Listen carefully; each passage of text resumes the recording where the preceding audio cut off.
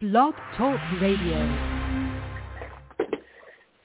Hi, everybody. Welcome to another edition of the Bird Brains. I'm Ken Dunek, ex-Philadelphia Eagles, Philadelphia Stars tight end. My partner is the former beat writer for NJ.com and Trenton Times.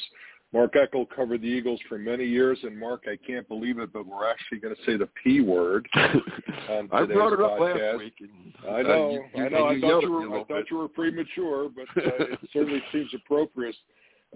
By the way, one of our listeners spoke to me this week and said our podcast is great and it's the fastest 15 minutes in sports talk podcast history. So I guess that's a good thing. Cause I think so. We do have fun. fun. We do have fun doing it, and glad the people appreciate it. By the way, the podcast is brought to you by Jersey Man and Philly Man Magazine, the only men's magazine in the Philadelphia area.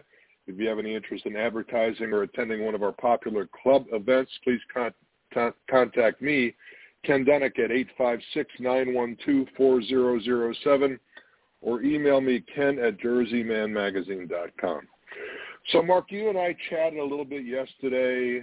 We were talking about the epiphany of the Eagles in this transformation, and I have to say that, you know, pro football is challenging, but it's not rocket science. And the way the Eagles were playing early on in the season, refusing to run the football, I believe one game they had 4 rushes the entire game.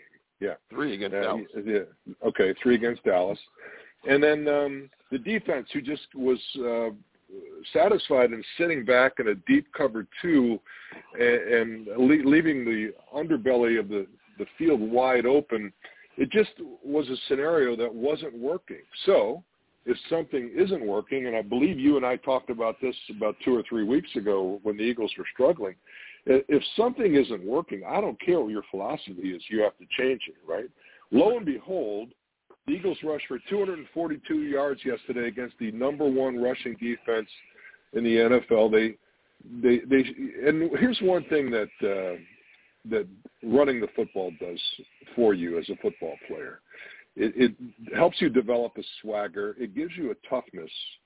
And actually, Seth Joyner talked about this on the post game yesterday, and I agree with it.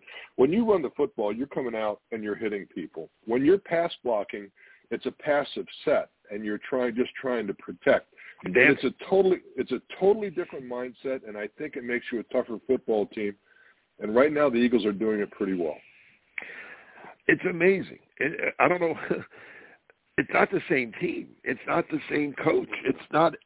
It's like somebody came and crazy fans that were saying, fire this guy. I think they did.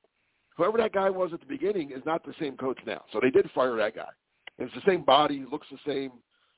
They still call him Nick, but he's a different guy. He is. I mean, they're averaging over 40-something carries. The last 4 games, which has probably been their best 4 games of the season, even though they did lose one to the Chargers. It was a tough game, lost on the last second field goal. The other 3 were blowouts of Detroit, Denver, and New Orleans. Those 4 games, they're averaging over, I think it's like 44, 45 carries, I think it's 43-point-something carries per game. 40, that's 40 more than they ran in that game against the Cowboys. I mean, it's not.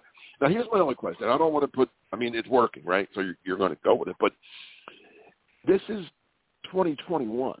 Can an NFL team, first of all right, I go back with Eagles a long way, right? And you do as well. You played in the 80s. I don't remember an Eagle team with this identity since 95, when they had Ricky Watters and Charlie Garner running the ball, and Rodney Peete at quarterback, who basically just didn't, don't mess up, is what they told him. Mm-hmm. And they made the playoffs known at that. And they did make the playoffs, and they beat Detroit, then they eventually lost to the Cowboys. But the Eagles have been, since Andy Reid got there, and then from then on, they were a passing team, and that's what they wanted to be, and that's what they were. And they had Donovan McNabb, and then Mike Vick for a little bit, and then even the Super Bowl champions, they were balanced, but Carson got them to the point of being the number 1 seed, and then Nick Foles had 2 incredible games in the NFC title game and then the Super Bowl. Can a team? I'm just asking this: can a team in this NFL, today's NFL, win running the ball 40-something times a game and only throwing it 20? Well, Which is just, win a title, not win a game, not beat New Orleans on Sunday. Can they win consistently and go into the playoffs and win playoff games doing that? Listen, my answer to your question is obviously yes.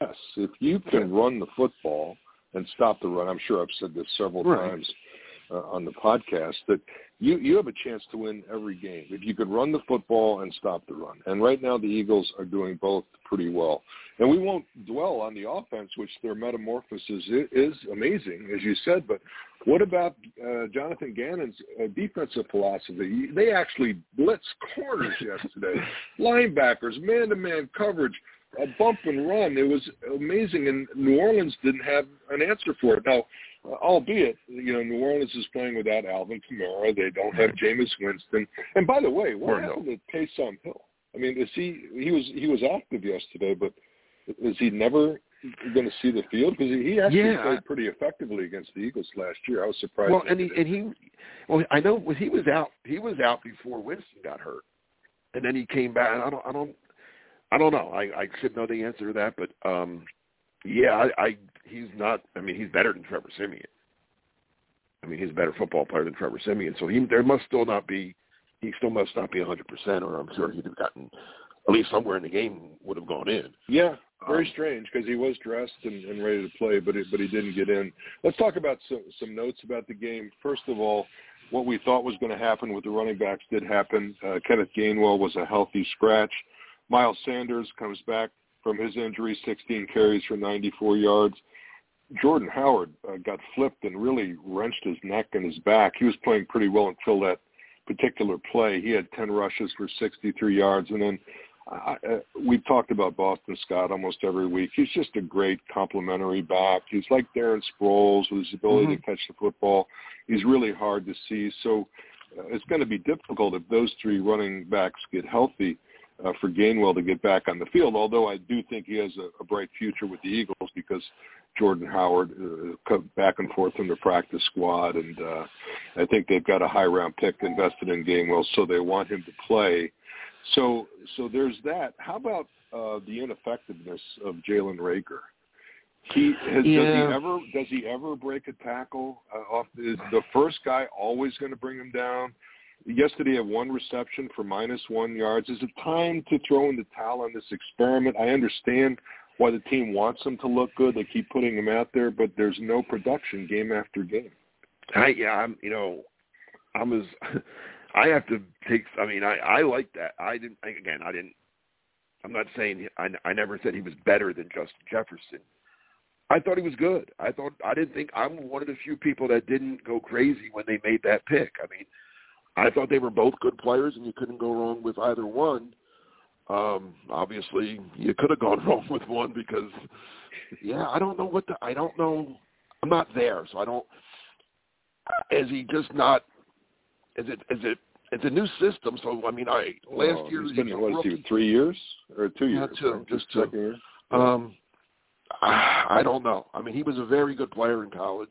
He had, he did all the drills that they do at the comp. He looked like it's a bad pick. It looks like it's going to turn out to be a bad pick, I guess. But it wasn't. I mean, and I'm not one to defend Howie Roseman, but it wasn't a bad. I mean, over Justin Jefferson. But had someone else taken Jefferson and Reagor was there, that wasn't. I mean, that's where Reagor was supposed to go. I mean, it's not like they reached for him. Like he was a guy that everybody had in the third round, and they went and took him in the first round. No, he was in that mix. He wasn't CeeDee Lamb, and he wasn't Jerry Jeudy, so he wasn't in that.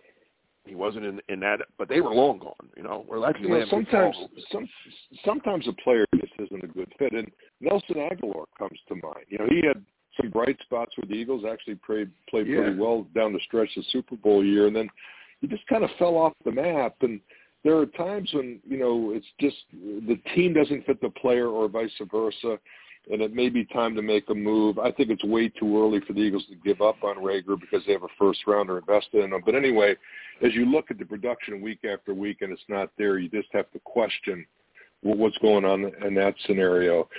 Defensively, 2 picks. The Eagles' defense early on, I think, set the tone. T.J. Edwards with a nice read, and then Darius Slay takes one to the house. Slay has played much better the last few weeks. Oh, Slay's a good player. There's no doubt about that. I mean, they knew what they were getting when they didn't invent Darius Slay. He was a good player for the Detroit Lions. Eagle fans probably didn't, you don't get to see him that often. The Lions aren't exactly they're not on a lot of primetime games. You see him every Thanksgiving. But no, he's always been a good player. Now listen, I'm not putting him in the elite category, and great receivers gave him trouble last year. When he went against the elite receivers, he got burned, and it happens. I mean, that's why they're elite receivers. But, against average, he could dominate a game like he did the last couple of weeks. He was good. He's scoring more touchdowns than a lot of guys. He has two in 2 weeks now, right? That's more than Reagor has. Speaking of corners, did you see your boy Rasul Douglas get burned in the Packers game yesterday? Yeah, but I don't know. I don't know what happened on that. I don't know. He was right there. It was an amazing reception. Yeah, it should have been a pick. He was there. Actually, somehow he turned the wrong way and the ball goes behind him. Cousins threw a terrible pass. It should have been picked. Must be a character flaw of mine. It warms my heart to see ex-Eagles get burned when they're playing for somebody else. Did you see him win the game against Arizona? I did not see that, no. Oh, okay. Yeah. Don't rip Now, he's a Jersey kid. Don't be ripping Jersey kids. Well, no. But listen, you're honed in on the Packers because you work for them, too, so I understand. But no, I like Russell. I like Russell. He's a good kid. Well, speaking of things, what happened there? I don't know what happened. Speaking of things I like tight ends signing big deals. Dallas Goedert signs a $53 million deal, $35 million guaranteed. Confirms the fact that I was born 40 years too early. Not that I'm bitter. But I was going to say, is that a little bit more than you got? Well, listen, I've never done the math, but I played 4 full seasons and went to camp 2 others.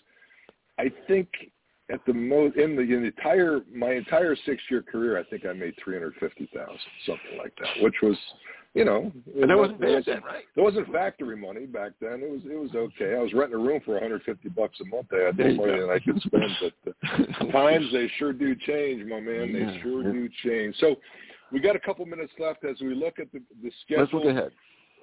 Now, the Giants play tonight, which is actually benefits the Eagles because they're going to be on a short week, and they're going to have a highly motivated Tampa Bay team tonight, as poorly as Tampa Bay has played over the last few weeks. So getting the Giants on a short week is good. And then they're at the Jets.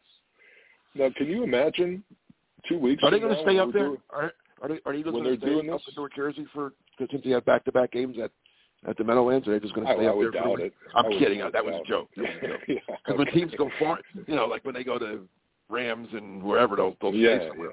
Now I'm sure they'll take the bus ride back. But can you imagine 2 weeks from now if we're talking about the 7-6 Eagles who are really in the thick of the playoff hunt? And then you've got Washington who's playing better. They're playing better. They're missing Chase Young. They are playing better.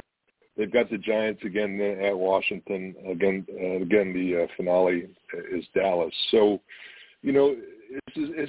all you can ask of a football team, Mark, is to improve every day, and that's what this team has done. I don't remember seeing a team improve as much in a short period of time as they have, but I will say that, they control what they control, their individual performance, whether it's weight room or film study or camaraderie, whatever is happening in that locker room, it seems to be working right now, and let's hope Sirianni and Gannon don't go backwards and go back to their old habits.